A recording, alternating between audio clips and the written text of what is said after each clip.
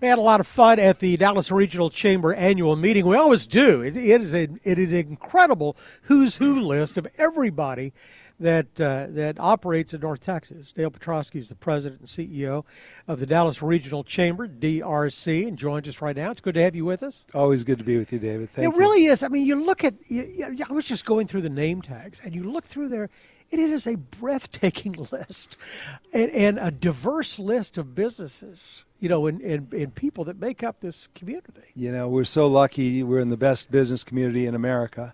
The fastest growing business community in America.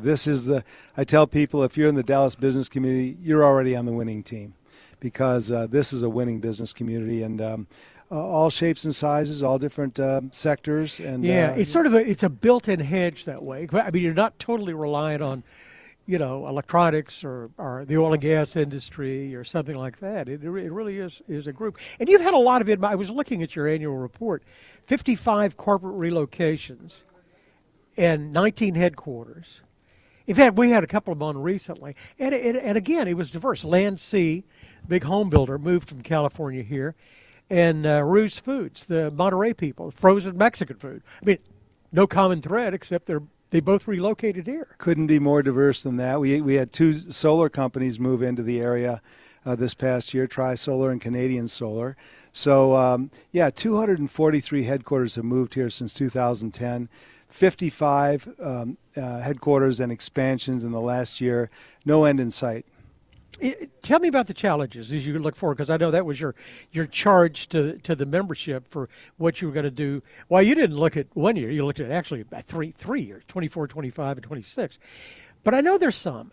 We had the people from CNBC on here a few months ago, and I just keep seeing Texas drop on the list. Now, we're still like number 5. But of the great states to do business. And they're talking about education and some of the politics. There are some obstacles. Yeah, I think our biggest challenge really is keeping up with the growth. It's building the infrastructure. We know they're going to come. This is a very, very, attractive place for businesses and for people to live. So we need to increase the road capacity, the water capacity, things like that. We don't want to wake up 10 years from now and say, Dallas used to be a great place to live. We want to keep up with it so that we can keep up the quality of life as we grow, as we know we're going to grow. Yeah, I mean, these are not one-year projects. These are bond packages. You're talking about capital improvements that need to be made. Yeah. You comfortable with the direction that they're taking? Yeah, we are. I think the legislature knows that growth is coming. Texas is projected to be, much larger 10 years from now than it is today. And I think everybody knows that if we're going to keep up with the pace and the quality of life, we need to do that. We do. Do we have challenges? Of course. Education. We could do better in education in the state of Texas. And you all have some initiatives in that area, right? Yeah, we sure do. And many of them have to do with community colleges and making sure that people are getting good degrees for jobs that are needed in the workplace. We talk about pre-K through 12, we talk about higher education, but a really key area is this sort of middle ground, which is post-high school, but not necessarily college. It's that 2-year degree for the middle skills jobs, auto mechanics, plumbers, pipe fitters, folks that we really need. And there are a lot of jobs available and good paying jobs, and we just need to get people the skills and re-skills they need so they can fill those jobs. What about public policy? This, again, was one of in some cases, some of the shortcomings that CNBC pointed out. But I know you all have sponsored a lot of legislation and worked and lobbied, and you have friends in Austin. You feel like that's headed in the right direction? We do. We had some struggles to try to get an economic incentives package re-upped in Austin. There was a move to try to do away with economic incentives, which means providing tax incentives and so forth for companies coming here. They say, why do we need that? Well, we need that tool in our toolbox if we're going to be competing against states like North Carolina and Tennessee and others. And so we finally got that passed. We're very proud of that. But I think, we have a built-in advantage in that the taxes are low in Texas generally. I mean, certainly personal income taxes are low. They're zero. But we keep the business taxes fairly low. Property taxes are always a challenge, but the governor and lieutenant governor got something done about Yeah. that in the last legislature.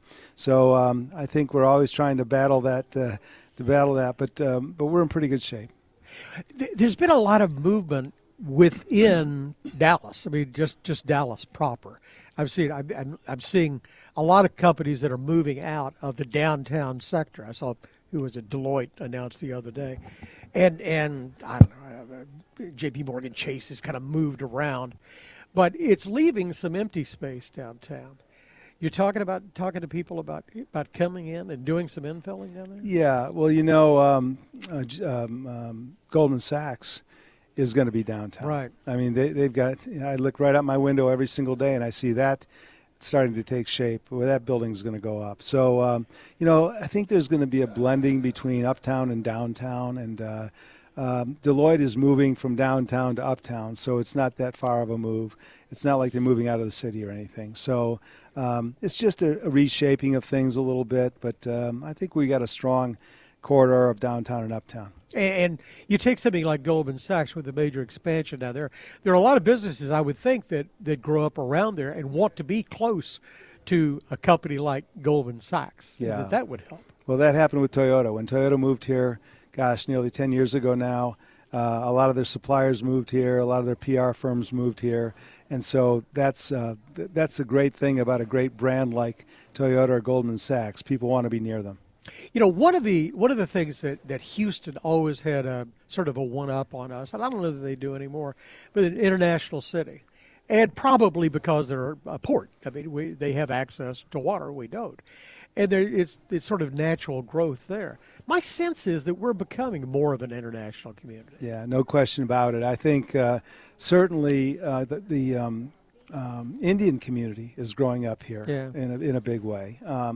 As well as, the Mexican community is becoming a business community, much more sophisticated business community as well, with a lot of the different countries and different regions of the world are more comfortable living in Dallas now. It seems to be a much more cosmopolitan type city, and one in which business is done between different types of cultures.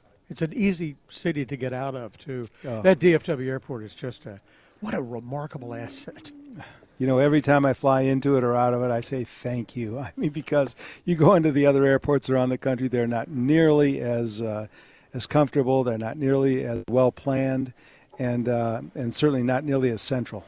Yep, and Love Field too. I mean, it's nice to be able. Yes. You've got a lot of corporate headquarters that are literally 7 minutes from a flight to New York or L.A. or any place else. I guess too. Yeah. So one last thing. So I always ask you this, and you always hedge. You're on the first tier of people that relocators talk to. We got any big ones coming? Yeah, we do. We've always got some interesting ones in the pipeline, and in the last 6 years, we've had 6 Fortune 500s move here, and so there are a couple of others in that community that are looking right now too. All right. Well, we'll look forward to be back with you for the announcement. Okay, Dave. You're always first to hear. Dale Petrosky is the president, CEO of Dallas Regional Chamber. Thanks for the time. We appreciate it. Thank you, Dave. Always great to be with you. Thanks. For more of our conversation, go to krld.com/CEO. I'm David Johnson, News Radio 1080 KRLD.